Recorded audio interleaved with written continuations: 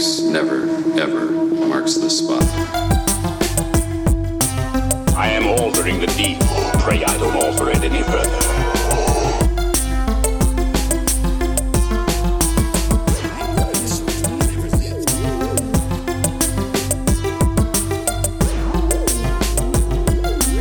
What's your favorite scary movie?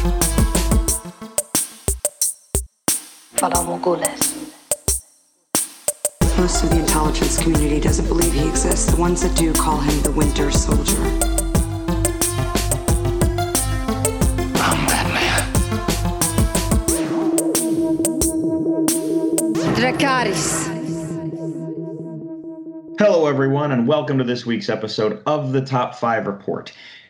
I'm not going to start the show my normal opening because of everything going on crazily in the world right now with the election and everything. It's important for me to point out that tonight, as of this recording, it is November the 5th. And the only thing I could think that would be sweeter to open the show with is from the movie V for Vendetta, when he said, remember the 5th of November, the gunpowder treason and plot. I know of no reason why the gunpowder treason should ever be forgot. All right. My name is Drew. I'll be your host for the evening. Along with me, as always, is my brother Peter. Here. Hey, man. How's it going? Well, my favorite election meme right now is the Bill Murray picture from Groundhog Day that says it's election day again. Yeah. Yes, at the time of the recording, it is November the 5th, and I feel like this is that limbo. So when you watch Return of the Jedi, and the rebellion defeats the Empire. They kill the Emperor. Darth Vader's dead. The Death Star 2 is destroyed, and the rebellion has not. So the Empire is a crumbling government, and the rebellion has not fully taken over the galaxy yet. They have to now build the new republic, and we flash forward 3 years ahead to the opening of Mandalorian, and it's a completely lawless time period. I feel like that's where the United States is right now. Yeah, that's super accurate. I'm actually kind of glad you pulled back the curtain because we do record the episode earlier than it airs, and I don't know. The election has been so crazy this week that I've been watching it obsessively, and it's kind of. I know I shouldn't be because the results, they're still not in, and it's 2 days after the election, but I can't stop watching it. And I know you were going to go into watching and reading next. I didn't know if you cared if I just jumped in there, though. You can, because, look, here's the thing. We want to have, this show is about escapism and not talking about real world sense. And we have to cover COVID a little bit because of how crazy that got. We're going to have to cover the election a little bit. But we want to escape and talk about stuff we like and that kind of thing. So that's why I thought that quote from V for Vendetta was so perfect, because we're actually recording on the 5th of November. And then... Well, I forgot it was the 5th of November. I usually realize it, but it's just... This week's been so stressful and hectic. I can't even believe I missed it, but that's just the world we're living in right now, which is crazy. I was going to... mention too, since this is election week, that means Halloween was this past weekend, which it feels like it's been 2 months since Halloween passed, to be honest. But this year was super fun. It was so we took my son trick-or-treating. This was his first year trick-or-treating. And he's not even 2 yet, so he doesn't really know what's going on, but he did get into running up to people's houses and getting candy and kind of usually trying to get into different stuff that was on their porch and stuff. So we were just wrangling him around the neighborhood the whole time. But we were horrible parents who dressed him up as Chucky from Child's Play this year. Dude, I'm going to tell you this. When I saw the photos, not only was I laughing real hard. First off, you and your wife looked great as Leprechaun and Freddy, but then... Yep. Throw in him as Chucky, and I thought all I could think to myself is, why did I not think of that when my son was of age? Why did every parent of my generation, your generation, that kind of thing, not think of that when our children were that age? So exactly, and it is a thing you're dressing your kid as a possessed doll serial killer, so it is pretty messed up, and that's probably why people didn't do it so much in the past. But my son already has like kind of reddish hair, and we just like thought it would be so funny to do. And the one picture I like is the one where he's like running but kind of looking at the camera, and he's got the knife in his hand, like. Yeah, exactly.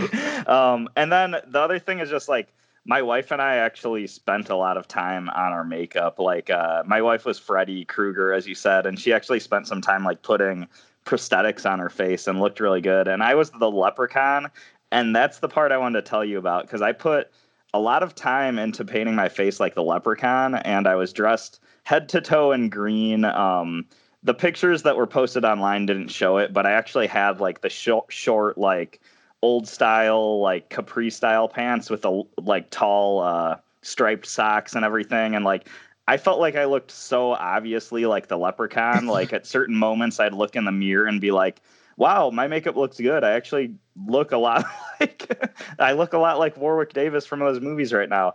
Not one person when we were walking around, said like, hey, nice leprechaun or something. And that was where my disappointment came in, because I thought somebody would be like, oh, nice, the leprechaun, but nobody said anything.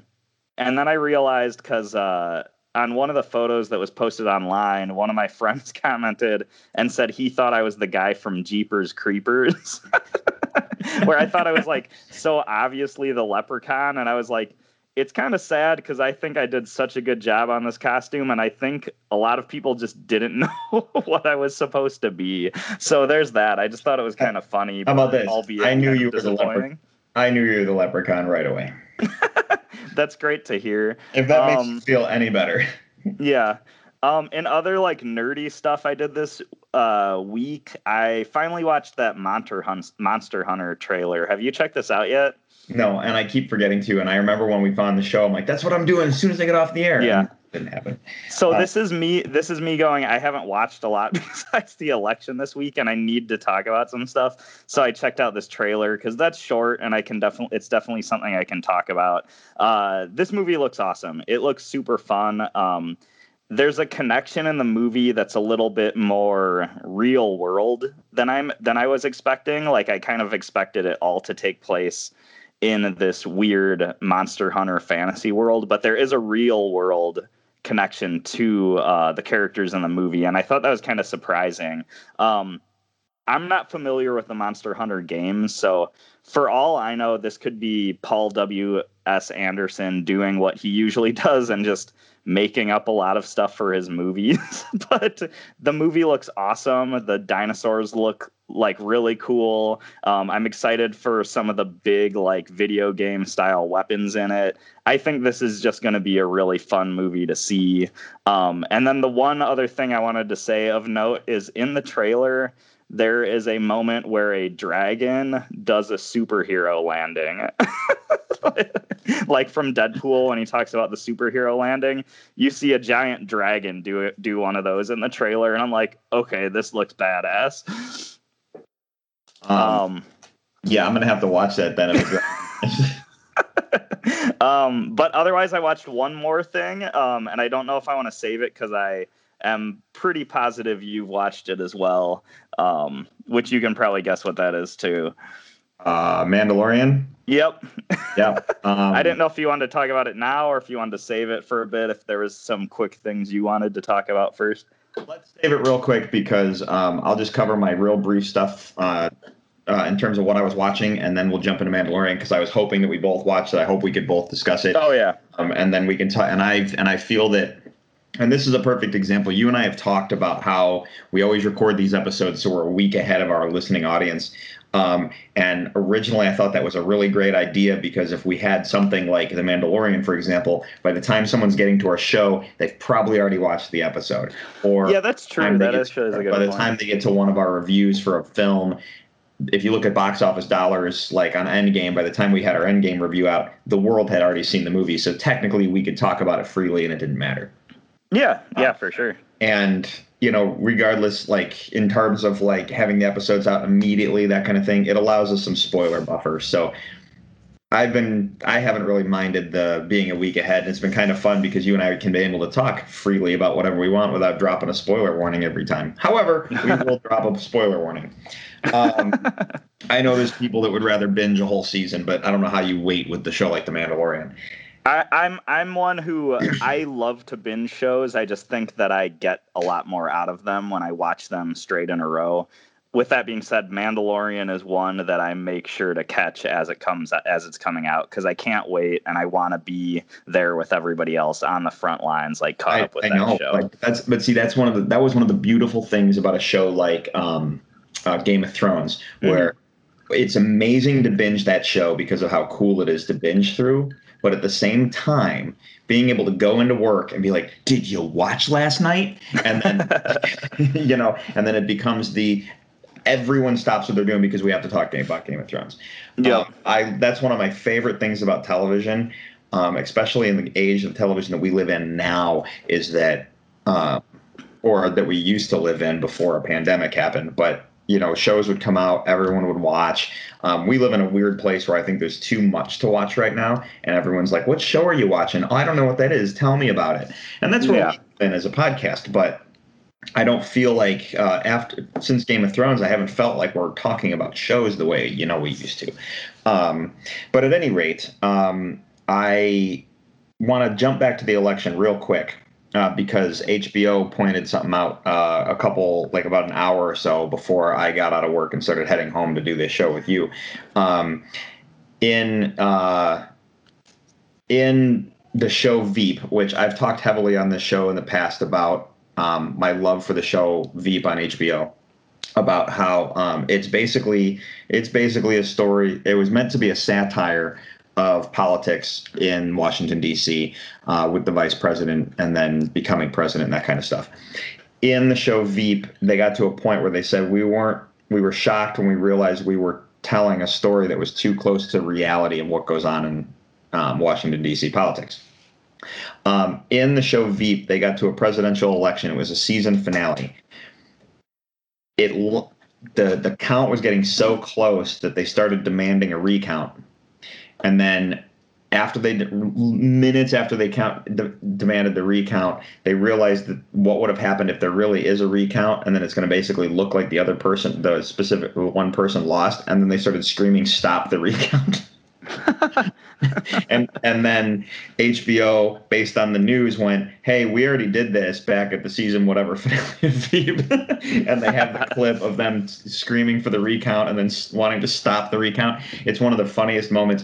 But what happened in Veep was the presidential race landed on a legitimate tie.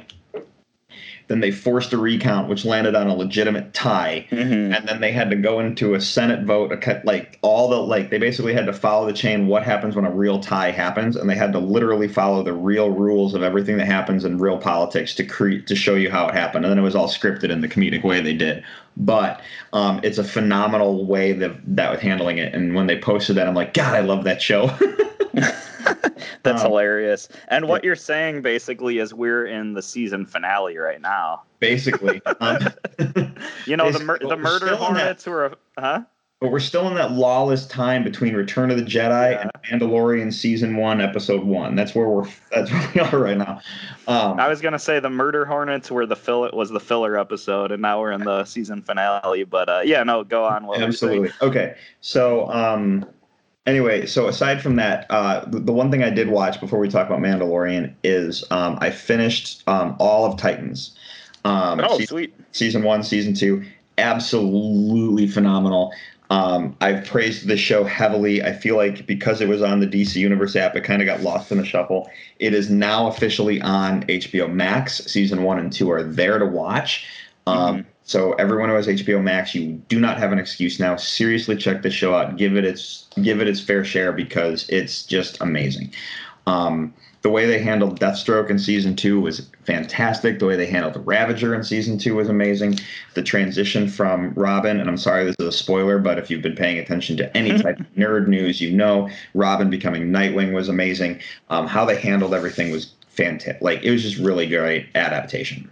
That's awesome. That's great to So- hear. I can't wait to catch up on that. And I can't wait for season 3 because some images have been released of like the Red Hood and like a couple images of like Starfire and stuff. But Starfire, aside from like the fact that she's wearing different clothes, doesn't look too much different. It's just a teaser image more than anything. Okay, nice. So other than that, yes, I watched Mandalorian season 2, episode 1. Hit me with your thoughts first, Peter, and then we'll break that down a little bit.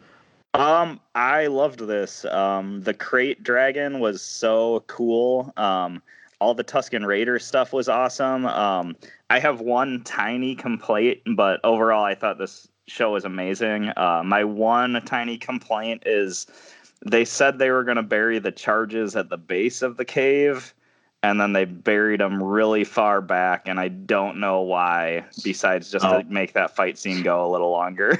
I'm sorry to say it. That was just my one thing. I was like, You know what? I thought they were going to do it way further notice up. that. I didn't notice that. I thought you were going to talk about how skinny Timothy Oliphant looked in the Boba Fett armor. But Oh, no, I didn't mind that. I mean, it was, I thought that was well done because it's obviously like not his armor, so it doesn't fit as well as like the person it's meant for and stuff like that. So I honestly didn't mind that part. So I loved the episode, all just 100%. Like it was just such a great welcome back to the show. And the opening of the show, I made a comparison a couple episodes back about how I compared The Mandalorian to it's basically Star Wars' Batman. And then so like The Mandalorian and Batman are like almost the same characters. Like they wanted to make Batman, but they needed to do it in a Star Wars universe, so we're gonna make The Mandalorian. You know what I mean? Like Yeah. I made the comparison. And then I'm watching the opening of season 2, episode 1, and or chapter 9, as you will, and he goes into the club, and then he gets jumped by the guys, and then it's all crazy gadgets, beat the guys up, very Batman-esque, and then he walks out into the street in the dark and grapples the guy with the like grappling hook and Yeah, slings him that's up a the good lamppost, and I'm like, this is so Batman. That's Yeah. a really good point. I forgot about the Batman comparison. I wish I was thinking of that in the moment, but yeah, great point. And he's even got the cape. I'm like, it's so Batman. And then so it was such a phenomenal episode. I loved the Gamorreans fighting in the boxing ring. I loved even the opening, like I said, very Batman when the gang mob boss decides to escape and run, and then he has to go chase him out in the alleyway. Like it's just but then when you get to the Tatooine, not only first off, we get to see Tatooine again.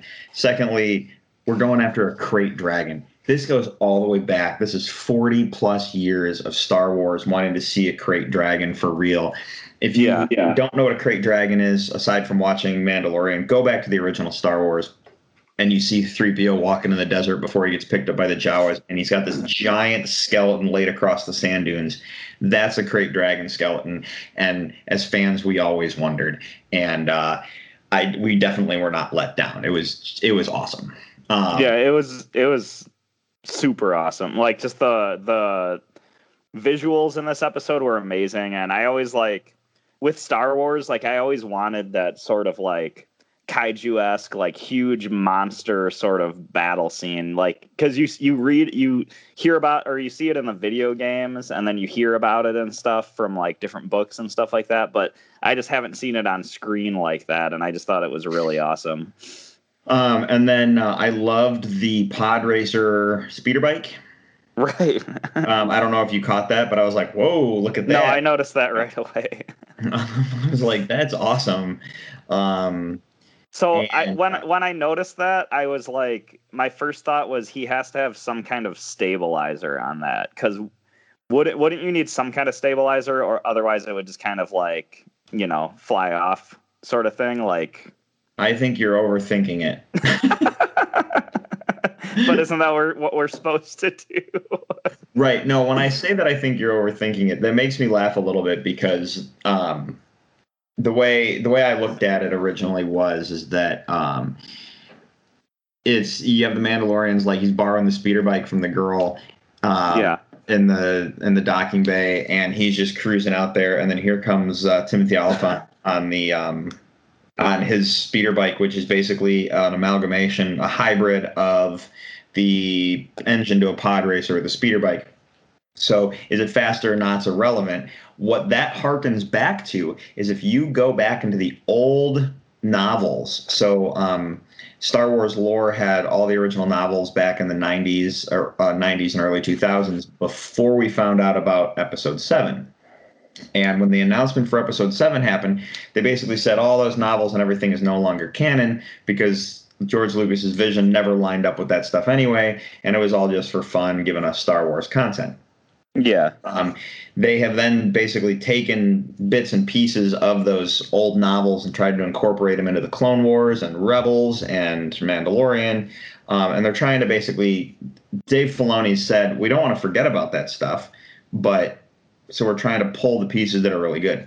But if you go back into those old novels, when you get far enough away from the events of Return of the Jedi in those novels, eventually you start hearing stories about ships that were combined together, like X-Wings that had TIE fighter wings and vice versa. And like they've had, they have ships that had to be like reconfigured because of like swapping parts and like things break down. So you use the part that works the best. And so you get, so they always talked about these amalgamation ships that you just basically had to imagine what they looked like because you had no visuals for them. But it made me think of that when I saw that speeder bike with the pod racer engine attached to it. And I was like, oh, yeah, that's totally right out of the old novels, like, you know, back when you got far enough away from the Return of the Jedi story arc. So yeah, that's actually a really good point. I guess I just chalked it up to like, of course, these people would be scavengers and would just be kind of building vehicles and shelters and stuff out of whatever they could find. I was kind of thinking if like Rey was on Tatooine instead of Jakku, she might have a speeder that was made out of a power, you know, or not a pod racer engine. I also saw like memes shared around saying that it was Anakin's pod racer engine, and I know it looks like that, but is that confirmed, or I don't know if it's speculating? I don't know if it's confirmed. I think it's speculation because it's very, very similar, but I don't think it's directly Anakin's pod racer engine. You gotta understand. Yeah. Yes, it's a pod racer engine. Just because we saw pod racing in Episode 1, that at this time is almost like 50 plus years of in the past of this part of the timeline. Yeah.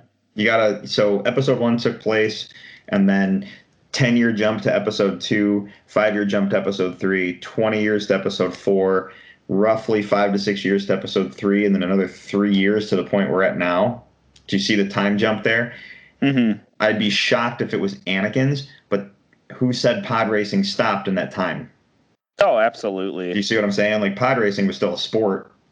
You know what I mean? We can't just assume that pod racing never happened again in that time span. I actually like it better if it's not Anakin's, because I just kind of feel like it's too convenient that this guy has Boba Fett's armor and Anakin's pod racing engine. It's just like, how many coincidences are there going to be, sort of thing.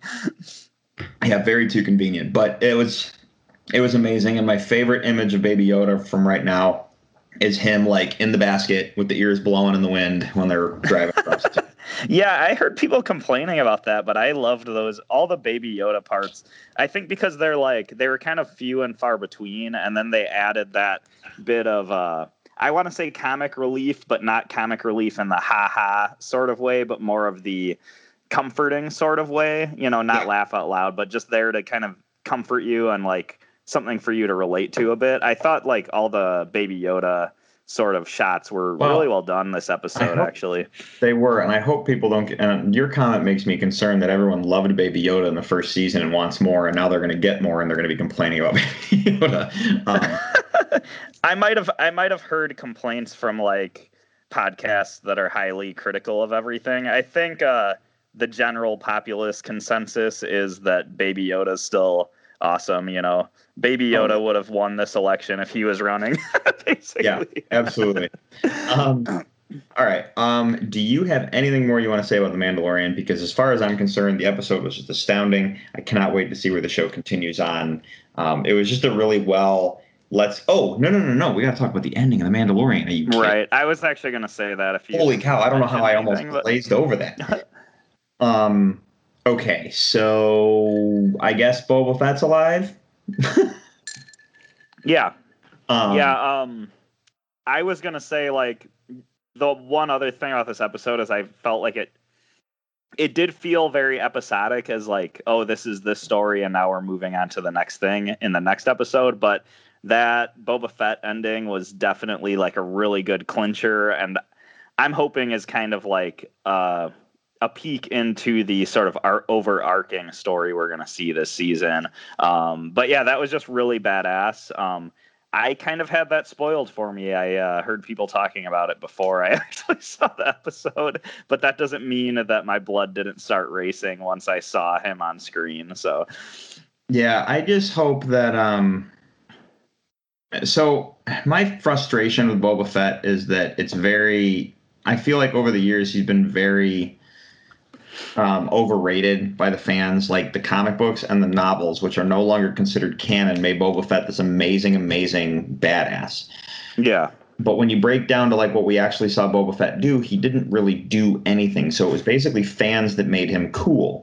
And when you look at what The Mandalorian is, when you look at Din Djarin compared to Boba Fett is nothing compared to Din Djarin. So you're going to have to really earn back my faith in Boba Fett again, because I feel like he got overrated, and it's like, nah, who cares? It's Boba Fett. And now I'm like loving this other character, and I'm like, you're going to throw Boba Fett into this mix, and it's going to get like all this fan praise. Do you know what I mean?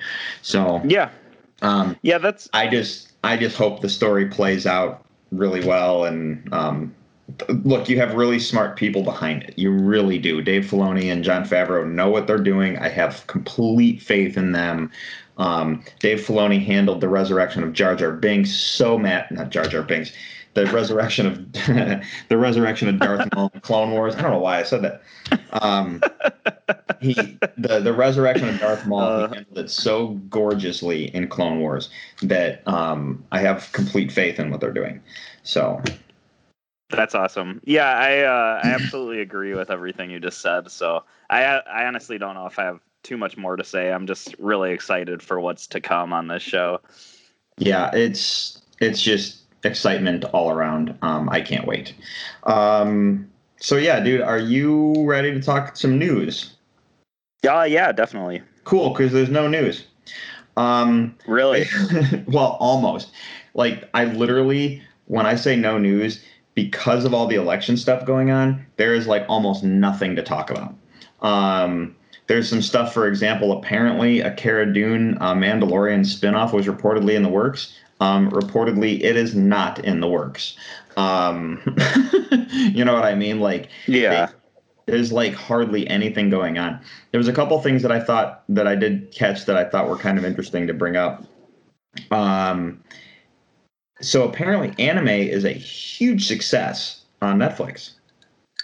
Makes sense. I've watched my fair share of anime on Netflix. Yeah. I don't know if you've checked anything out anime-wise on Netflix, but apparently it's become such a huge success with Netflix. Over 100 million households are watching at least one anime title over the past year. Oh, that's awesome. I thought that was a really interesting statistic. I still I believe I've praised Sword Art. I think I talked about Sword Art Online on this show a few times. I really like that show. I actually got criticized for liking that show by someone who's like a hardcore anime guy, and I'm like, hold on, dude. It's just I'm just talking about a thing I like. I was just enjoying it. I thought that was just kind of I just thought that was kind of cool. So I don't know if you have anything to say about that, but 100 million households are watching at least one anime over the past year. That's cool. Yeah, that's cool to hear. I don't know if it was ever, this could just be hearsay, but I remember a while back hearing that Netflix wanted to cement themselves as a pretty big anime broadcaster. Like they kind of wanted to compete with apps like Crunchyroll and Funimation. And I think that's why they started just buying up rights to random animes. Like a lot of the Netflix exclusive animes are actually just sort of imports from Japan that they bought the rights for, so only Netflix can show those shows now. But we've seen with stuff. No. What's wrong? Stupid ad. Turn off. I was trying to look up a news story, and an ad started playing on the website. And there's nothing I can do about that recording. We'll fix it in post. It's fine. No, but it's the other thing is like what was I gonna say? But Netflix is also shown with their original anime series like Castlevania. I think Neo Tokyo is an original one that got a lot of critical praise. They have a couple different things in the works there that even original anime series that have been doing well. So it's kind of cool because to me Netflix is like the new cable almost. Like it's that thing that everybody has and everybody watches, and to hear that anime is doing so well on there is just really cool to hear, because we all remember when not too long ago anime was kind of this unspoken, really niche, nerdy thing, and it's really cool that it's gotten so popular, especially on Netflix. I agree. So that being said, and I'm glad you brought up Crunchyroll, because Sony is looking to buy Crunchyroll for $1 billion. Wow. Sony has entered final negotiations with AT&T to acquire the anime streaming service Crunchyroll, and it's allegedly prepared to pay upwards of $950 million. I'm curious about this because AT&T owns HBO Max. Mm-hmm. And on HBO Max, they don't have the full Crunchyroll library, but they do have a heavy volume of anime on there under a tab marked Crunchyroll. Okay. And I thought that was cool. So when I was exploring HBO Max for the first time, I was like, oh, shoot, they have a Crunchyroll section? And I scrolled through, and there's actually a decent amount on there, and they have it separated really nicely. So you have, like, anime, and then you have English dubbed versions of anime. Like, they have it separated. So, this is the ones that are subtitled only. These are the ones that are in English, like that kind of stuff. Yeah. And I've been meaning to actually watch Death Note. That's the one I want to watch right now because I'd never watched that, and because of the controversy about when the movie came out a couple years ago, I was like, I got to put that on my list. So that was kind of one I wanted to check out. However, because AT&T owns HBO Max, if AT&T sells Crunchyroll to Sony, does that stuff get pulled from HBO Max? I don't know where Sony falls in the whole mix of all this stuff. Yeah, that's a really good point. I really don't know, and it's not one of content's being taken away from you. It's just more of a kind of a scratch in my head. I don't know where this all falls, so I have to do a little bit more digging into it. But I just thought that was interesting that Sony might be acquiring that company. So, like, I will say that I have, like, on my TV, I have the Crunchyroll app, but I don't pay for a subscription. You can actually watch a lot of shows just on the app. They just have ads during the shows. I've actually watched most of My Hero Academia on there. But so I don't know. Hopefully, if Sony does acquire Crunchyroll, you'll still have that sort of free ad watching option, for you. So, right. Yeah. Right. Well, that's it for the news.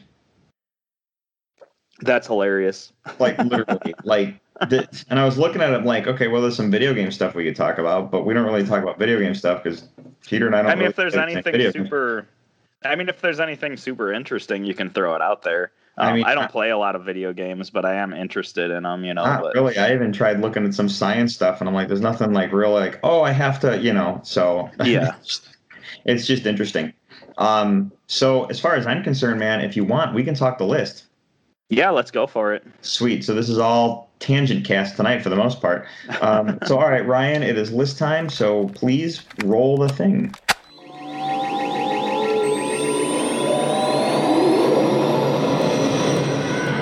And now for the top 5. So Peter, this was my pick based off of yours from last week. We talked Marvel heroes, and we had Brendan join us.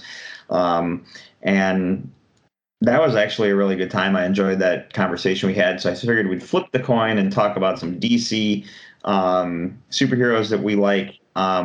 Once again, when I put my thought process into it, I thought I was probably going to come up with some obscure stuff because I read DC more than I read any other comic property. Yeah. But then that realized, wow, I own a lot more of the Batman stuff than I thought I did, even though I own a lot of the big event stuff, and there's a lot of characters out there that I like. But we could be going on some tangents. We could be pulling out some pretty good conversation out of this. So I have 2 honorable mentions. I don't know about you. I don't know if you've tackled your list or wanted to talk about that at all differently than I did or what. So I have 2 honorable mentions. I'll agree with you. I have a couple kind of obscure characters, but not as many as you'd think, just because there's some juggernauts in there that just have to make my list. Like it's hard to not have some of the core Justice League members on your list this time. So, and I guess we'll see how that unfolds as we go. I guarantee if you've been listening to this show at all in the past, you probably know 2 characters that Peter and I will be discussing this evening. But if not, well, you're along for the ride. So yeah, I have 2 honorable mentions. Do you have 2? Yep, I have 2. I can go with my first. Yeah, go ahead. You got to go first anyway, so. Right. So my first honorable mention is Steel, John Henry Irons, the he's tangentially related to Superman because he has fought with Superman many times in the past. He was part of the reign of the Supermen. He is basically a self-made superhero who, the way I describe him is he's the blue collar Iron Man. You know, he's like a steel worker who made his own robotic suit that he uses to fight crime. There was a Shaq movie. There's a movie starring Shaq that was based off of him. That's really bad. But I always loved this character, seeing him in the DC animated movies and series, as well as the comics. I really like his character design. My favorite version of Steel is the sort of I guess the 90s like Reign of the Superman era Steel, because I don't know, something about the way his costume was drawn looked really cool, but he also had that cape, which was really impractical for a character with a steel suit with like jetpacks on his feet to have a cape like that, but it just looked really awesome. So that's my favorite version of the character.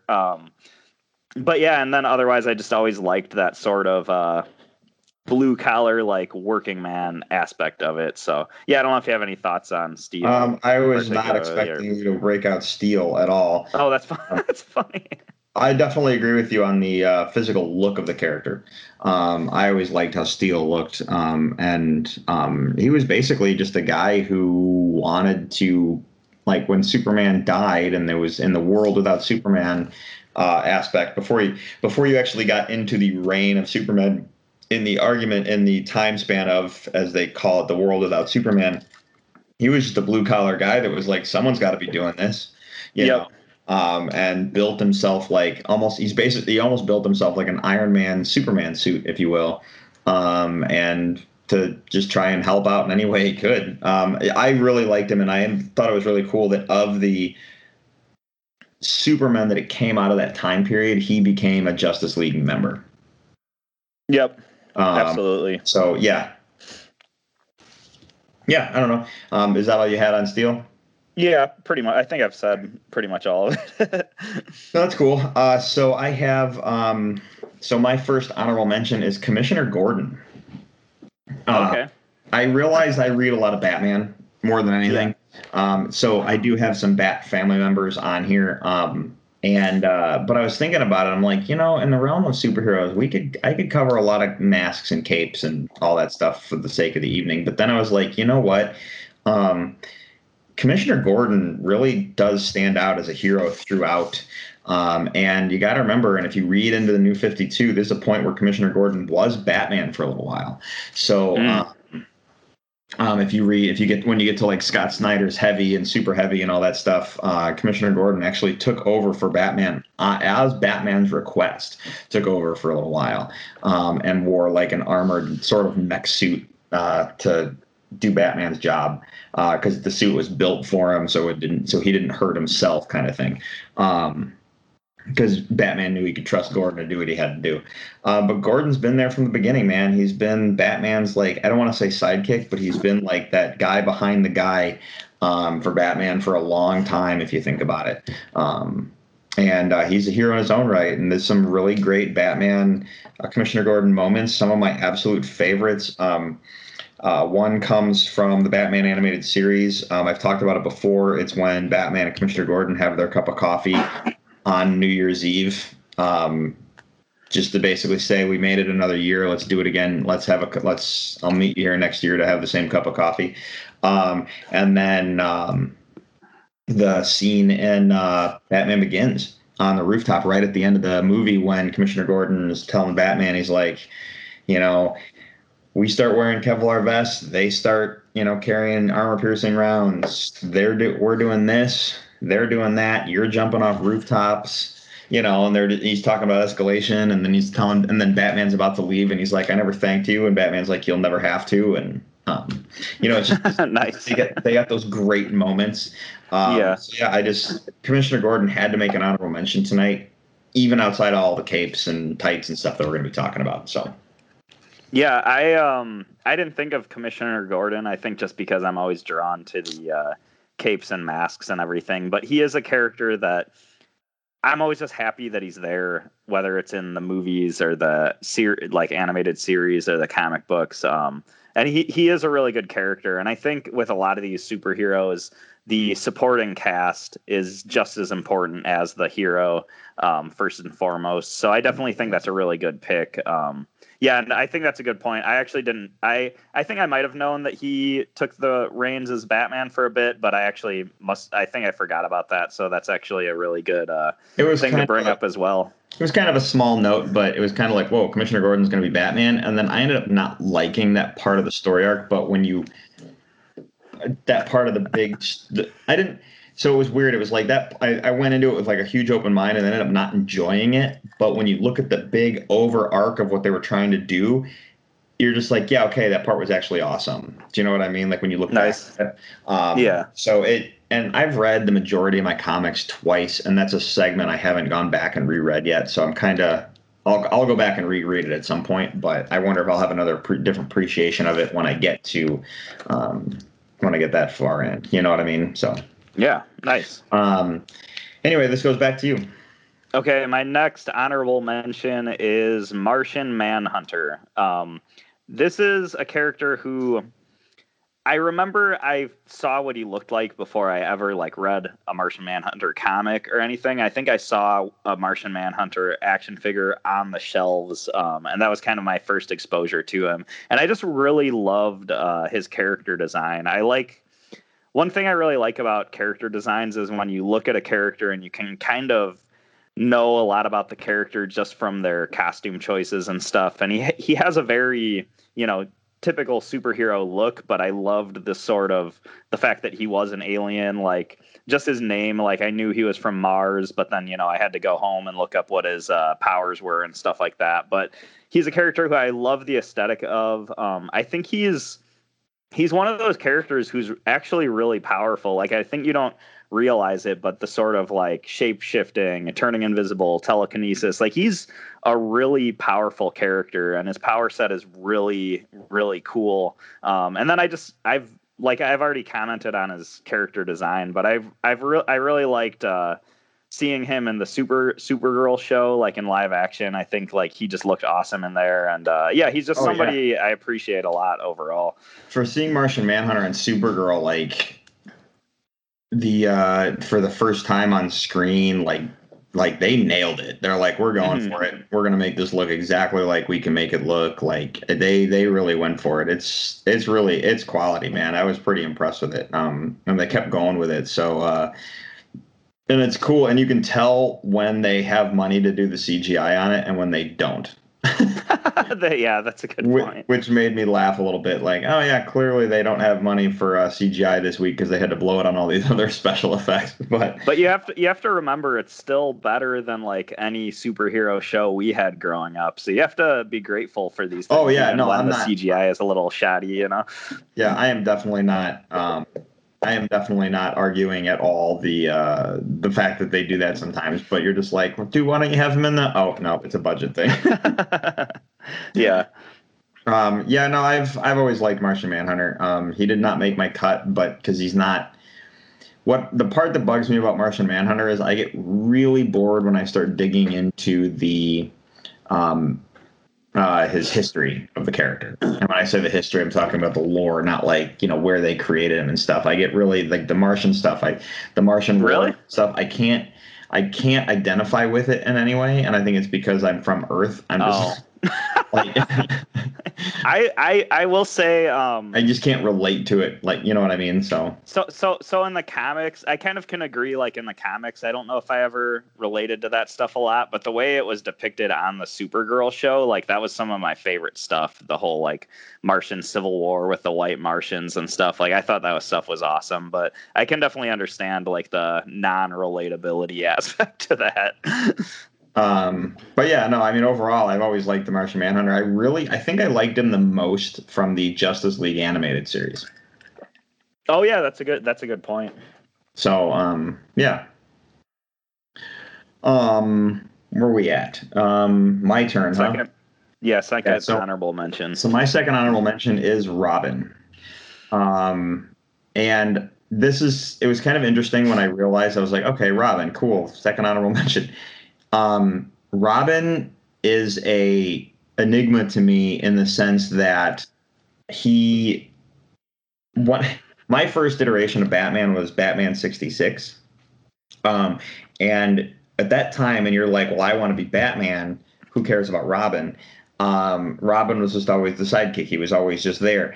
As time's gone on, as I've become an adult, as I've read more books, Robin has gotten so much cooler as a character, and I'm not just talking Dick Grayson Robin because he eventually becomes Nightwing. I'm talking Dick Grayson Robin, and then you throw in Jason Todd, who becomes the Red Hood, and then you throw in Tim Drake, who's Red Robin, and then you throw in Damian Wayne. The history of Robin has become this really cool legacy character, if you will. And then you throw in stuff like Carrie Kelly, and then Stephanie Brown had a turn as Robin for a little while there. But when you put that all together, Robin is such a cool character. And in the late end, the back end of the New 52 stuff, they did a thing where Batman was gone. This was when Commissioner Gordon was taking a role as when he was as Batman, and there was an issue of trying to shut down masked vigilantes in Gotham City, and the Robins started creating an army of Robins.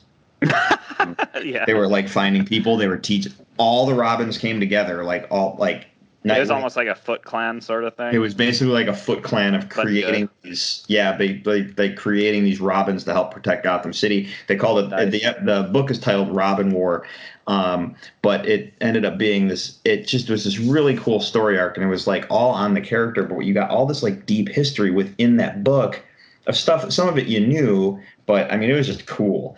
So Robin has really grown a soft place in my heart as time's gone on. He's become a lot cooler as we've gone on. So, and then after watching Titans, it's just awesome. So I was going to ask if you had I know you said like you kind of like a lot of different iterations. Do you have a favorite Robin though? No. Because so like there's a lot of people out there that really, really don't like Damian Wayne Robin. But I think I think Damian Wayne's really cool, and it's kind of like one of those things where he's the Robin we need right now. Tim Drake is probably everyone's favorite Robin. He was the Robin during the Nightfall series anyway, which is one of my favorite Batman story arcs. Tim Drake, I believe, he was also Robin during Hush, which is one of my favorites. But when it comes down to it, Nightwing is probably the best, the original Robin. Yep. So yeah, I would agree with that.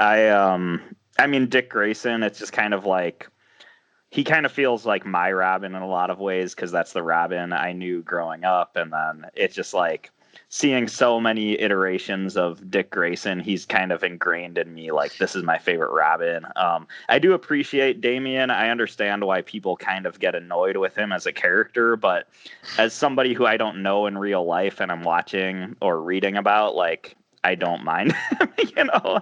And then Tim Drake, I always thought was cool. I don't know as much about him as maybe other versions of Robin. I read a lot of the New 52, like Teen Titans stuff, and I really liked his character in there.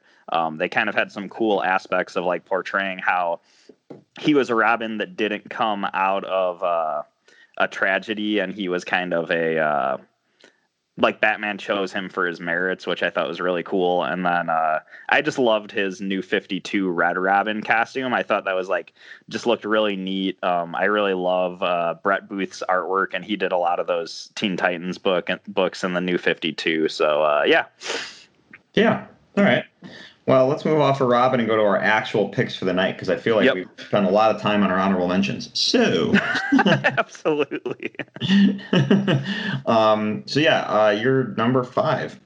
Okay. Yes. This one, I don't think I should have too much to say, so maybe we'll speed it up a bit. But this is probably my most controversial pick too, because Drew, I know you and I disagree about this one, but my number 5 pick is Blue Beetle, and I am talking about the Jaime Reyes Blue Beetle, the one where he has the alien suit. I think this character is badass. I don't know if I kind of started to appreciate this character a lot in the Young Justice cartoon series, especially in the second season, because there is so much to do with his character and the lore behind his character with the main invasion conflict from that season.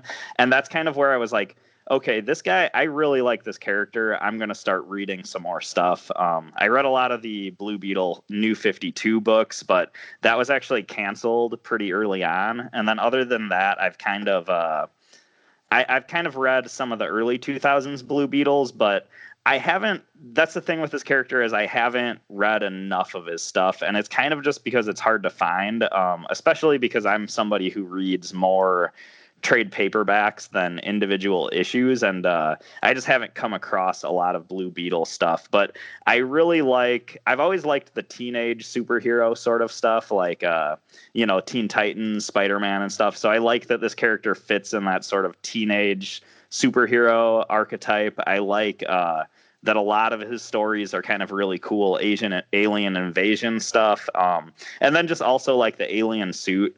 I think it's really cool, especially how they depicted it in Young Justice, how it's almost like he has a split personality going on while he argues with his suit and stuff. And the whole alien suit thing is kind of almost like DC Comics version of the Guyver, if you're familiar with that anime or the Mark Hamill movie.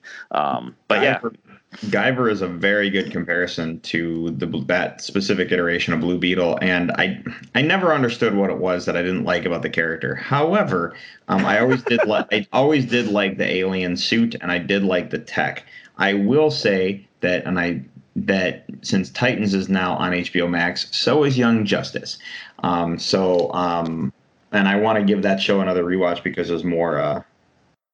There's more Young Justice coming. So cool, right?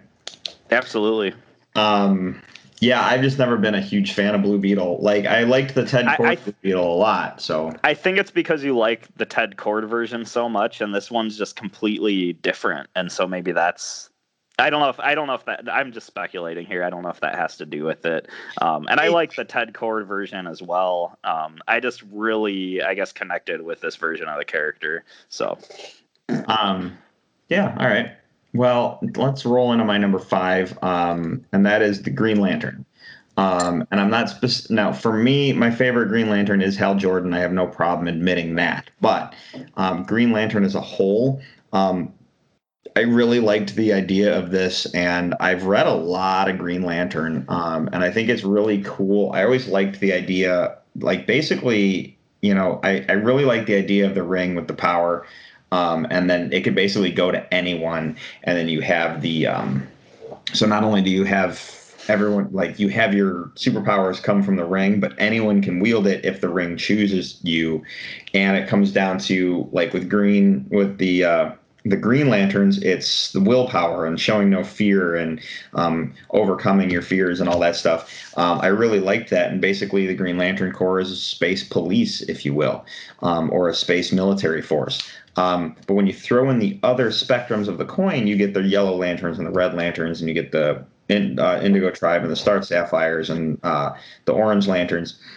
They're all predicated on different emotions that create the energy that, I just really liked them. And when you read into the story, and you see how when Jeff Johns in Green Lantern Rebirth, not DC's Rebirth, but Green Lantern Rebirth, Jeff Johns, when he kind of like deconstructed, think of Green Lantern Rebirth as Thor Ragnarok for Green Lantern, where they basically deconstructed the character and then rebuilt everything from the ground up.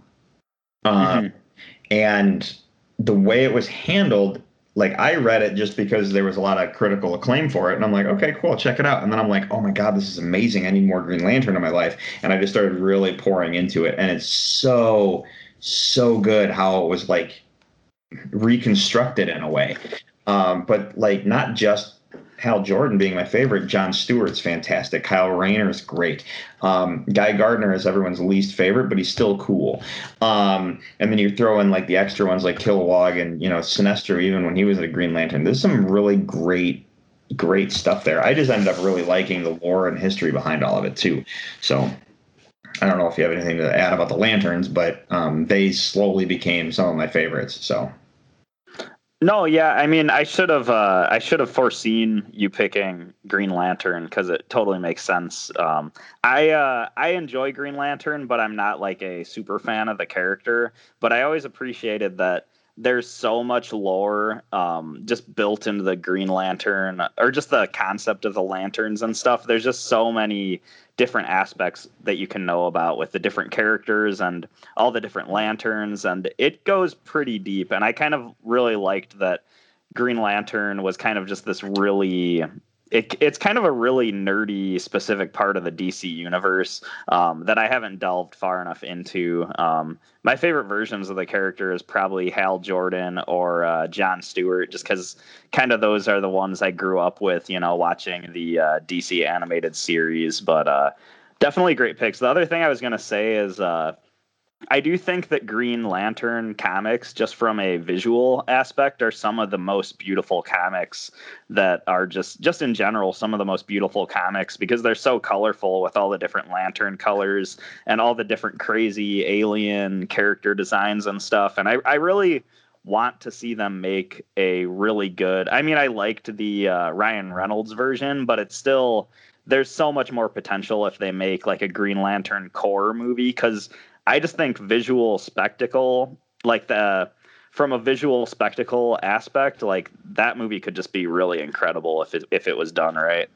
Well, my problem with the Ryan Reynolds Green Lantern is probably the final battle, just because I don't think it should ever have taken place on Earth. Yeah, and that's a big part of it. Like they kind of dumbed it down. It could have been in space. They could have had like a Green Lantern Corps versus. Now I'm forgetting that. Yeah, Parallax. You still needed Hal Jordan to be the signature character of that movie, but having the whole Corps a part of that battle would have been amazing. But the Ryan Reynolds Green Lantern, one thing that when I walked into that movie thinking to myself, this movie has a really difficult thing they have to do, and they have to cover the origin of the rings. They have to cover the origin of Oa. They have to explain the Guardians. They have to explain, like, they have a lot of stuff they have to do up front. And I thought they actually did a really nice job handling that. I really do. Yep. And then it was the back, like 7/8 of the movie. That final battle. Some studio head said this has to take place on Earth, and he never should have said that because he's wrong, and the movie would have been 1,000 times better if they would have handled something there. So, yeah, I absolutely agree. So, yeah. Anyway, Green Lantern's my next pick, or my first actual pick. But yeah, so I can't wait for the show, and I look forward to, and hopefully Ryan Reynolds in the Zack Snyder cut of the Justice League. So, yeah, your turn. Yeah. So I will move from Blue Beetle, who is one teen superhero, into another one because my next pick is Superboy. And this is a character who I'm obviously a big Superman fan. And you need to get out watching Titans, because what they did with Superboy was awesome. Oh, yeah, I can't wait. I really need to watch. This is like a good reminder that should be the next show I watch, honestly. Like, and now I'm getting excited. But I just always I think Superboy is a really interesting character because his I guess his backstory is so interesting. Like, he's this clone of Superman that was kind of like woken up before he was fully developed, but he has all these powers, but he's kind of a character without a backstory, and he's kind of lost in a lot of ways. And I really like the way I mention Young Justice a lot, but it is like one of my favorite TV shows that I've ever watched. So like, I do really like how they portrayed it. Like, I think they did such a good job of showing him on Young Justice, like not really having a family, and kind of trying to look up to Superman as a father figure, but that not being as easy to just do as you would think. And I just think it's a really interesting backstory. But of course, he has some of the same powers as Superman, so that's really fun. But I also really like, when it comes to costume design, I'll always really like the 90s Superboy costume just for how bombastic it is. Like, he has like the 90s version of Superboy. Yeah, where he's got the leather jacket and the spandex suit and the combat boots and stuff like that. And he looks very like 90s edgy, cool guy sort of thing. But the thing is, as much as I enjoy that costume because I get a kick out of it, I don't think it makes sense for his character. And a lot of people complain about Superboy cosplayers because versions of his costume that came later are kind of just like jeans, a black Superman shirt,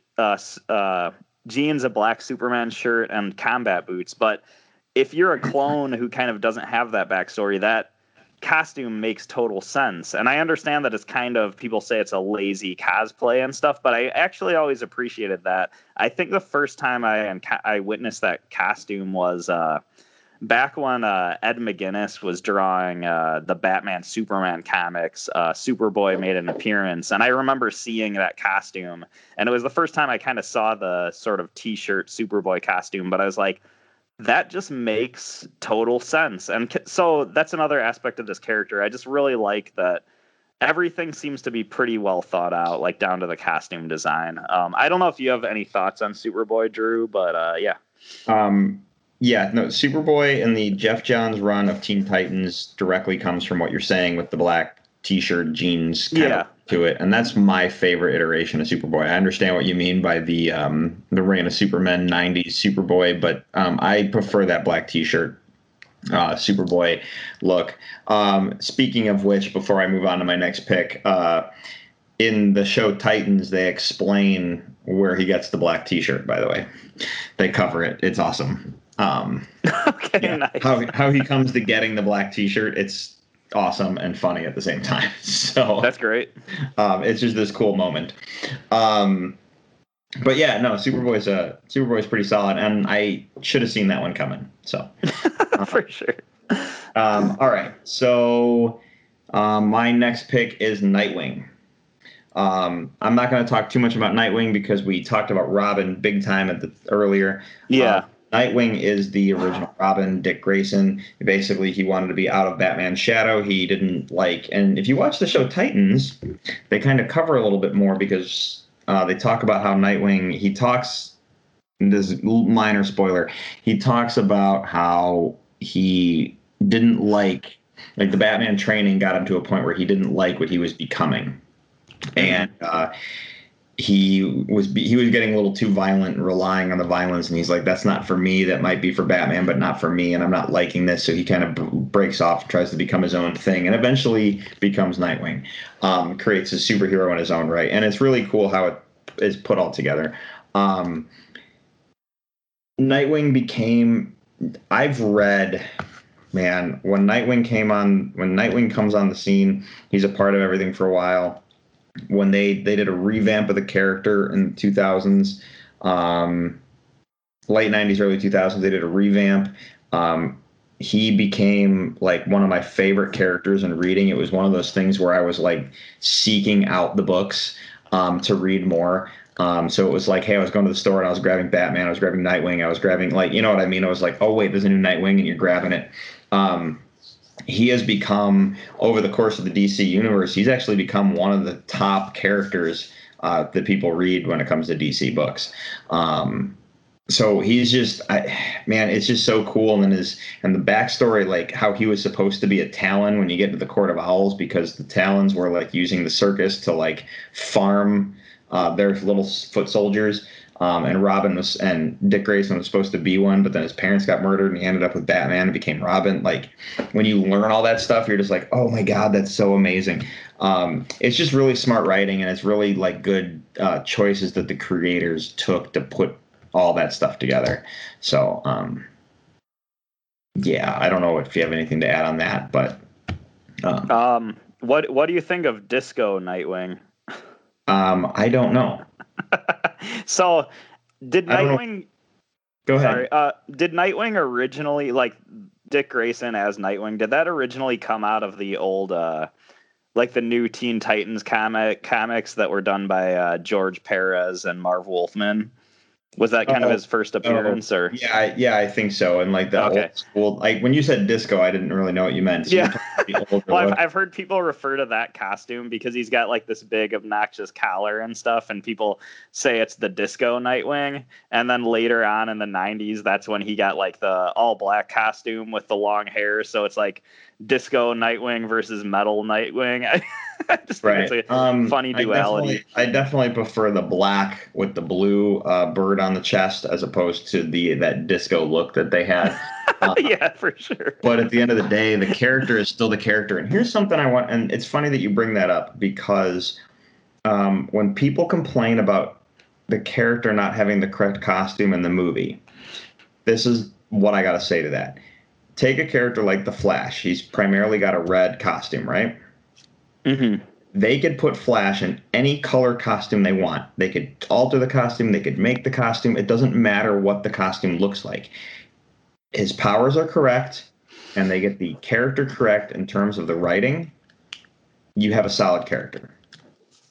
And ultimately, the costume doesn't matter. Yes, we all want to see the costume we know and love, and the studios, I know, realize that. But when it comes down to the writing and the actor's performance, as long as you get that stuff right, it doesn't really matter. So that being said, I may not have liked that Disco Robin, but at the end of the day, it still really was the core character of Nightwing, and that never changed as you read it. Absolutely. So that I didn't expect that silly disco question to go that deep, but awesome. No, sorry. Oh no, it's all good. That was awesome. I do like Nightwing a lot for sure. Obviously, I said Dick Grayson was my favorite Robin, so I'll move into my next pick, I guess. I don't know if I'll match you with this one or not, but my number 3 pick, even though this is in no particular order, I chose Wonder Woman. Not match me on this. Okay, Wonder Woman is a character who, growing up, I never liked Wonder Woman, and I don't know what it was. I think when I was younger, I think her costume looked kind of corny and stuff, and I think it wasn't until, it's actually more recent than it should have been. I think it might have been around the New 52, and I kind of saw some of the stuff they were doing with her there, where she was like fighting like these crazy demigods and stuff, and she always had like a sword and stuff, and some of those like Jim Lee Justice League comics at the time, like I thought Wonder Woman was just portrayed really badass, and I kind of turned around on it where I was like, no, Wonder Woman's really cool. And then seeing her in Batman v Superman and her solo movie as well as Justice League, that just cemented it for me even further. This is a really cool character. She's very powerful. I love seeing I think like one of the cool things I like about Wonder Woman is also like just seeing her fight with like the sword and shield and or, you know, dual wielding like the sword and lasso. That's just really badass. Something about like dual wielding different weapons is always really cool to me. Like I love that sort of Devil May Cry Dante sort of, you know, sword and gun dual wielding thing, and like Wonder Woman has that with like the sword and lasso. And no, I just think I've kind of just come around on her, I guess, and I just think she's a really cool character. I don't know if you have any specific thoughts on Wonder Woman, Drew, but Wonder Woman has this like weird up and down with me in terms of like there's moments where I'm like, yeah, Wonder Woman, and then there's moments where I'm like, okay, and then you get like, and then you're just like, yeah, Wonder Woman again, and then you're like, okay, and then that movie comes out, and you're just like, oh my god, Wonder Woman. Yeah. Patty Jenkins couldn't have done a better job, and they couldn't have casted anyone better for the role, and it's just solid gold. It really is. And then like, I mean, you got to thank Zack Snyder for that casting, because how they handled it, just how his portrayal of Wonder Woman and Batman Superman rolling into the Wonder Woman film is just brilliant. I really liked Wonder Woman in the Justice League animated series a lot, and her interaction with Batman and like the relationship. And it's weird, if you watch the Justice League animated series, it looks like they were basically formulating a relationship between Batman and Wonder Woman, or there was one behind the scenes at all times. But they never really did anything with that on the show. They just kind of hinted at it. And it flushed out the character a little bit when they would have conversations in a real way that I don't think was always flushed out, if you will. So overall, I like Wonder Woman. She just didn't make the cut. So the last thing I'd like to throw in there that I didn't think of till you started talking, but just talking about the movie, like the Gal Gadot movie version of Wonder Woman.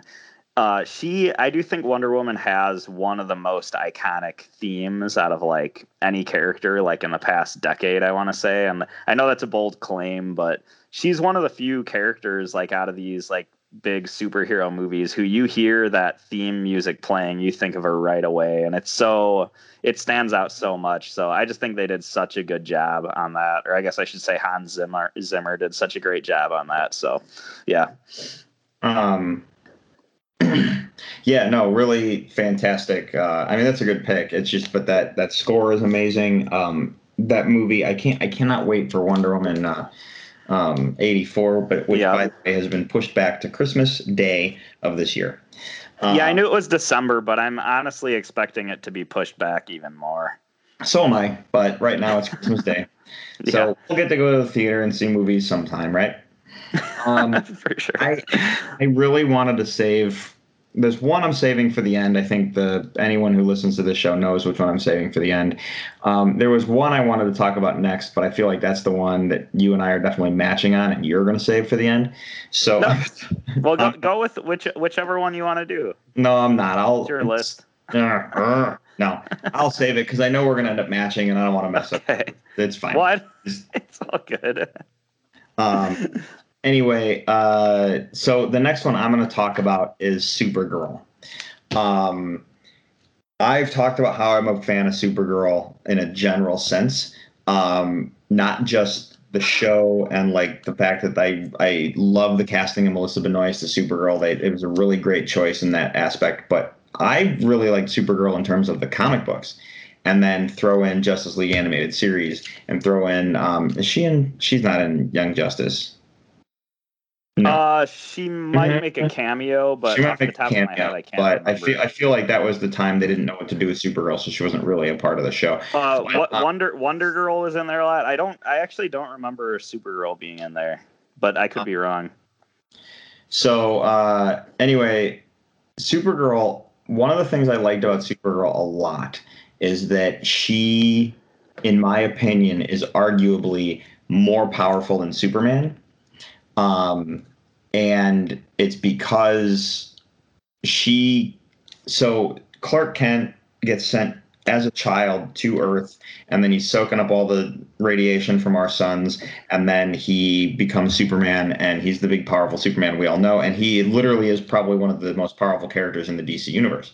Mm-hmm. I like to think that Supergirl is more powerful than Superman, only because as a teenager, she gets in the rocket to go to Earth to protect Kal-El, but her rocket gets thrown off course, so she doesn't land until he's 30 years of age.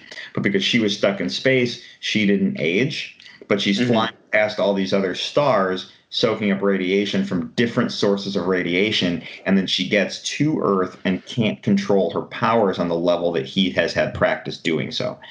And then when you watch Supergirl, when you read the comics, I've always gotten the aspect that she's more powerful and can't control it on that level, that he's had practice. So he's had to learn how to teach her how to control her powers. But at the end of the day, I think she's still more powerful than he is, only because of that thought process. I could be wrong. It's just something I've always thought, which to me has made the character cooler, only because a character with that level of power that's unchecked, do you see what I'm saying? Like it creates for internalization drama aspect for the character. So yeah, absolutely. That's actually a really good point. I kind of forgot about that, but you're absolutely right. The whole she's like soaking up so much more power before she arrives. And I actually thought in the New 52 they kind of did a cool thing when they turned her into a Red Lantern, because she had that aspect of not knowing how to control her powers, and sort of the angst that comes with that kind of really fit into the sort of Red Lantern rage aspect, which was pretty interesting. But yeah, all really good points and like really interesting aspects of her character. I like Supergirl a lot as well. I don't know. My favorite version probably is that Melissa Benoist Supergirl version from the CW, though. So yeah. Yeah. So Supergirl, my favorite version is probably the Melissa Benoist version as well. However, I really liked how Michael Turner's artwork for Supergirl when he handled Michael Turner, and then I should have pulled the name because Michael Turner did the one book with Jeff Loeb, and then they took the character and they handled. Jeff Loeb continued writing it, but a different artist took it. I just don't remember whoever took it after Michael Turner. He kind of piggybacked off of what Michael Turner was doing, and it was awesome. So I just really liked that imagery. So if you go back and look up the Michael Turner artwork, that's kind of like one of my favorite iterations of Supergirl. I also liked the white T-shirt version too. From the late 90s. Mm-hmm.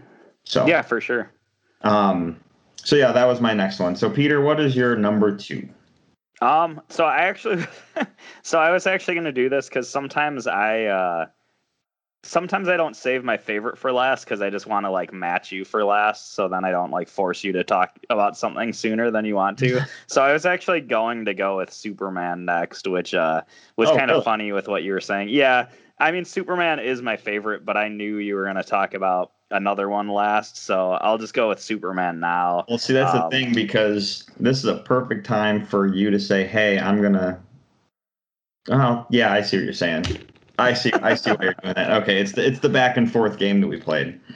Yep. But yeah, it's hard to know where to start. I just... I mean, since I was a really young kid, I've loved Superman, and just like... So yeah, I've just always matched, by the way.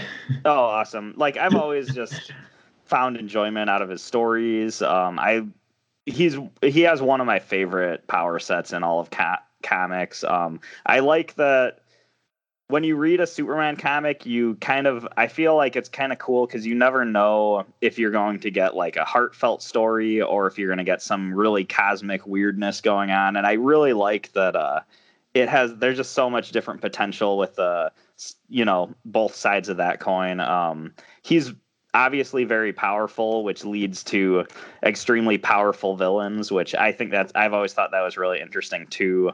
And it's just one of those things like without Superman, we wouldn't have all these other characters to talk about. And that's even on the Marvel side too. Like this character, made superheroes a thing. So it's just, whether you like Superman or not, like you have to respect him in that regard. Drew, I don't know if you have, what do you want to say? You said we matched, so. We would definitely match in Superman, but this is your favorite character, so dude, roll with it, man. I don't care. Well, we've also talked so much, so, I mean, you could talk for a bit, and I'll probably think of more things to say, but... Well, so it's interesting because I had this, for the longest time, I had this love-hate relationship with Superman, where, like, it was just like, it was always Batman versus Superman in my mindset. And I'm always like, Batman's always the best. Why is everyone like on Superman kick here? And so like, there were times in my life that I literally like didn't like Superman at all. And then like, as you read more books, as you get involved with, like, as you see things, Superman becomes a cooler and cooler character. And so when I dig back in, it's such a really cool, rich character and a rich story. And I always liked Superman.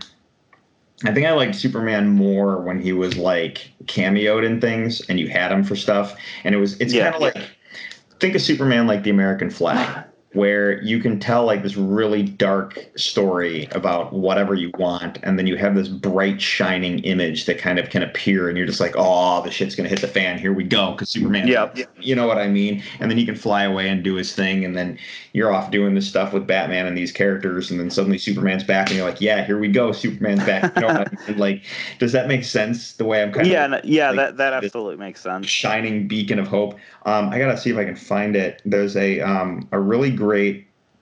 I saved it because my kid asked me if who's the most powerful character in the DC universe. Because I was talking about how I believe Scarlet Witch is the most powerful character in the Marvel universe, but he asked me in terms of comparison, we could argue that it's Raven, right? Well, I did find a thing about Superman Prime. Let me see if I know I saved it. Yeah, find it. Superman Prime is just super OP. Yeah, but it's a really cool write-up. Here it is. Okay. Superman Prime is the god form of Superman that stayed inside the sun for 15,000 years. So if you know anything about Superman, that means that he gains all of his power from the sun's radiation. So Superman Prime stayed inside the sun for 15,000 years. His powers and abilities aren't even describable and has been said to be the most powerful being in DC history. And that's crazy. I always think like, I mean, I don't know if it's considered in the DC universe proper, but my mind always goes to Dr. Manhattan with a lot of the like, you know, who's the most powerful character. But yeah, Superman Prime, that's like, it's such a good call. And it is just so hard to argue with because it's like you said, Superman inside the sun for 15,000 years or whatever it was. It's like, you can't even argue with that. It's just he can pretty much do whatever the hell he wants. So, yeah, and he can pretty much do whatever the hell he wants, basically. Yeah. But see, you can argue Superman Prime or not, Superman by himself comes back to that. Think about Batman versus Superman when Bruce Wayne was talking about how, you know, here's an alien that could burn the whole planet down if he really wanted to. In the world of Superman being unchecked, if Superman didn't have control of his powers or someone had control over Superman, that kind of power, there needs to be a level of responsibility. And until Batman realized he could trust Superman, that's the plot of Batman Superman, essentially. Yeah, you had Lex Luthor playing against each other, but that was Batman's ultimate goal, was to take down Superman because of this. Like, look at the destruction of Metropolis. This is messed up. Here's a guy that has to be learned how to stop, or we have to figure out how to stop it, because if it goes unchecked, if he goes rogue, how do we handle this? You know? So, but that comes down to here's a guy that we have to deal with because how powerful he is. And you could argue that Superman himself is overpowered, but it's no different than looking at it going, well, if it is overpowered, how do we handle this overpowered character? So I don't know.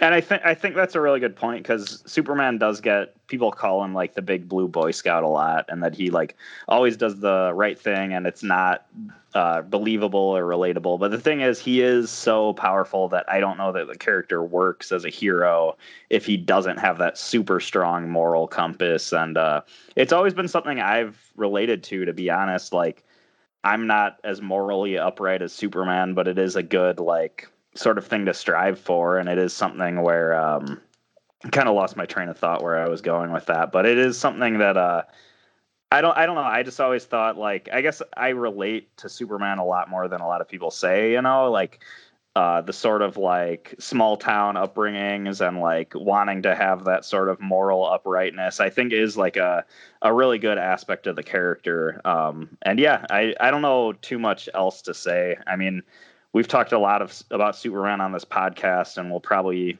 continue to do so as time goes on. But yeah, it's obviously my favorite. So, Yep. All right. Does this kick back to mine? yeah. Okay. Did you have anything else you want to add on Superman? I'm good for now. Okay. All right. Well, this comes back to my last pick, and surprise, surprise, we're going to flip the coin and look at the other side of the darker side of the DC universe, and talk about Batman. Because if you've been listening to this show at all, you all know that Batman is my all-time favorite. So in the realm of all-time favorite, I have a Batman tattoo. Peter's favorite is Superman. He has a Superman tattoo. I'm glad that's the way to measure your favorite. No, I just thought about that as I was like, wow, that's interesting. Peter and I That's both funny. We prefer one or the other, and we both have tattoos of Yeah. Well, we matched, so I obviously like Batman a lot as well. I figured we matched on this one. So yeah, and this so Batman goes all the way back to me. My first iteration was Adam West Batman, 1966 Batman. Obviously, I wasn't alive in 1966, but you catch the rerun syndication and stuff. I've been collecting Batman stuff since I want to say 5 or 6 is when I was first introduced, and I've been collecting Batman stuff ever since. Haven't stopped. I mean, if I'm walking through Jewel and I pass the Hot Wheels section and I see a Batmobile hanging on a peg, I buy it. I have so many unopened Batmobile Hot Wheels in a box. It's ridiculous. But Batman comes down to, aside from me liking the character and I like the story, it comes down to the costume, the way he's drawn, the way he looks. Some of my favorite imagery of Batman is when he's in the shadows and you can't necessarily see, you can't see the detail on the suit, you can't see the look on his face, but all you can see is the silhouette with the ears and the cape flowing behind him, and you have the eyes, and he just looks menacing, almost the way kind of how Todd McFarlane does Spawn sometimes, like that look of Batman. The car, the cave, all the gadgets, it all goes hand in hand. But one of the things that makes Batman really special to me is that in a world of gods, because when you look at the Marvel Universe, every superhero in the Marvel Universe, for the most part, we'll take Iron Man out of the equation because he really is just a guy who built the suit. But for the most part, all the Marvel characters they all have at least one superpower, minimum, right? Mm-hmm. In a world of gods, Batman is he's the guy without superpowers. So you ask yourself, what's Batman's superpower? And they make the joke in the Whedon cut of Justice League that when Flash says, what's your superpower again? He says, I'm rich. Batman, we all laugh at that. But ultimately, Batman's superpower is he doesn't give up. And and I thought about that long and hard, and I saw a really cool write-up online about that. And it's the fact that, Batman, he watched his parents die in that alleyway. And the argument you like to say is that Bruce Wayne died that day too, because that's the day the Batman was born. And the whole driving force is that he doesn't want anyone to suffer the way he did. And he's going to stop, and he's going to do everything he can to make sure no one feels the way he ever had to feel. He knows he's going to fail every single time, but he will never give up and he will never stop. And that ultimately is Batman's superpower. And that's one of the things that, when you can argue, I know Peter, our mom, would be like, Batman's too dark of a character. But when you ultimately look at it, that really is a big shining beacon of hope for a character to lay down the line, put his life on the line for that purpose alone, that no one else will ever feel the way I did. And it's tragic that I did, but I'm going to give everything to make sure no one else feels that way. I'm never going to give up. So what did he do? He goes out and he learns how to be a ninja. He physically gets trained, mentally gets trained, weapons, martial arts, escapism, like everything he needs to know, criminal psychology, forensics, like everything he needs to know to basically be the ultimate everything, and then, wages war on crime. So there you go. And I feel and Peter's going to say, I don't have anything to add to that. No, you did sum up the character so well. So it is very hard. I was actually going to point out like another aspect that I was thinking of while you were talking about this. I mentioned how, you have Superman and then all of a sudden superheroes are a thing and everything can be traced back to him. But when you think about it, I think and this might sound weird, but I think you could take any comic book character and then trace them back to either Batman or Superman as far as like which archetype, which side of the coin is this character more like, and which character can you trace back that far? And I don't know if that makes sense to you, but like there's a lot of like anti-hero characters and stuff that would fall more into like the Batman lineage, and then you have like the other side of the coin with Superman. Does that make sense? No, yeah, I totally understand. And it is kind of a cool thing to look at. I've heard people say stuff like this, like when talking about like music, where like some bands are reminiscent of like different older bands and stuff. And it is kind of cool to think about like every superhero you could kind of put in one or two camps, which is kind of just, there's something to say for that. But I just think it was kind of interesting to think about. As far as like the character of Batman, I don't know what to add that you haven't said, but I've just always really liked him. He's always been one of my favorites. I really don't know what else to say at this point. You said everything so well, I've been, when I threw this list out, I was like, wow, Peter and I are going to like, it's funny because we both prefer DC over Marvel. So I feel like the people listening to last week are like, man, they didn't talk this heavily about Marvel. And it's not that we don't like Marvel. It's more the I knew that we were going to be going on tangents big time with this list specifically. Yeah. And I've been thinking about the Batman thing for a while because, as we started this show, it's just we've created an outlet where we're going to talk really heavily about things we like. And eventually we're going to get to the thing where we're going to be really hitting deeply on things. And when someone says, Drew, why do you like Batman? It's never an easy answer. And I always feel like sometimes when people ask me questions like in the real world, they kind of roll their eyes when I start going on a tangent and creating this long answer. And I'm like, you didn't ask me a simple question. Yeah. Well, I know. I'm going to stop talking. No, I'm not, because you didn't answer me a simple question. So I always run into that same trap because people will ask me like, why do you like Superman? And I have the same thing where a lot of times I'm kind of dumbfounded because I'm a little bit like, I don't even know where to start. But then I've heard how much time do you got? Yeah. Well, and then I hear other people be asked the same question, and they're just like, I like his powers. And I'm like, man, why can't I think of something like that when I'm on the spot? But no, yeah, that's actually a really funny point. Because a true fan does not know how to answer that question simply. That's true. The question. That's the issue right there. And not that those people aren't a true fan, but I've had the same problem when someone says, Drew, so what do you like about Star Wars the most? And you're like, are you kidding? How much time do you got? Like, that's sometimes questions like that are not easy. So that unfortunately that's what happens. How about this? We're going to be talking about Batman and Superman for a long time as this show goes on, because you and I are kind of super fans in that aspect. Let's bring this show to a close because we're actually running kind of long, and nice. We went for a show with no news to lots of tangents and talking heavily about something we love. So let's what do we got for next week, and then we'll put this one in the can. Yeah, so I'm pretty certain we haven't done this list yet, and I was kind of struggling because of the crazy election madness that we were talking about before. I was struggling thinking of like, what should we do this week? And then it just came to me. I was like, let's do the movies that came out from the last election year. Let's do our favorite movies from 2016.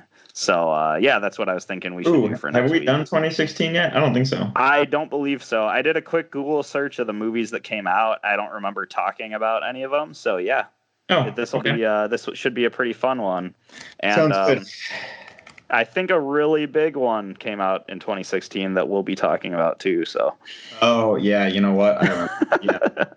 Yeah. One that's directly related to the conversation we were just having right now, and it's yeah. Yeah, that's funny. You know what? You know why I remembered that movie came out is because an item from that movie is in the game Rocket League, and it's listed as 2016 this. So, Oh, okay. Nice. So if you don't know what I'm talking about, that's okay. You will. It's the I think it's the ball in the game. It's definitely. All right, so movies from 2016 next week. That'll be cool. So do us all a favor. Check out our website at top5report.com. There you'll find links to all of our social media, Twitter and Facebook, along with the link to our email, top5report@gmail.com. You can interact with the show there. Hit us up on our social media. Either way works. We are on Google Play, iHeartRadio, Stitcher, and Apple Podcasts. You can review. You can subscribe to it there. If you subscribe to us, you'll not miss a single episode. You can also leave us a review. We love those 5 stars, but we also understand criticism because it helps us get better and it makes the words we say feel important. You can follow me personally on Twitter and Instagram. It's the same on both. Drew3927. Peter? Yeah, you can follow me on Twitter at Ninja Pierre, and that's where I will be sharing my fan theories about the resurrection of Jar Jar Binks. All right. Yes. Yeah. All right. All right, everybody. Well, in that case, for the Top 5 Report, I'm Drew. I'm Peter. And we'll talk to you next week. Thanks for listening.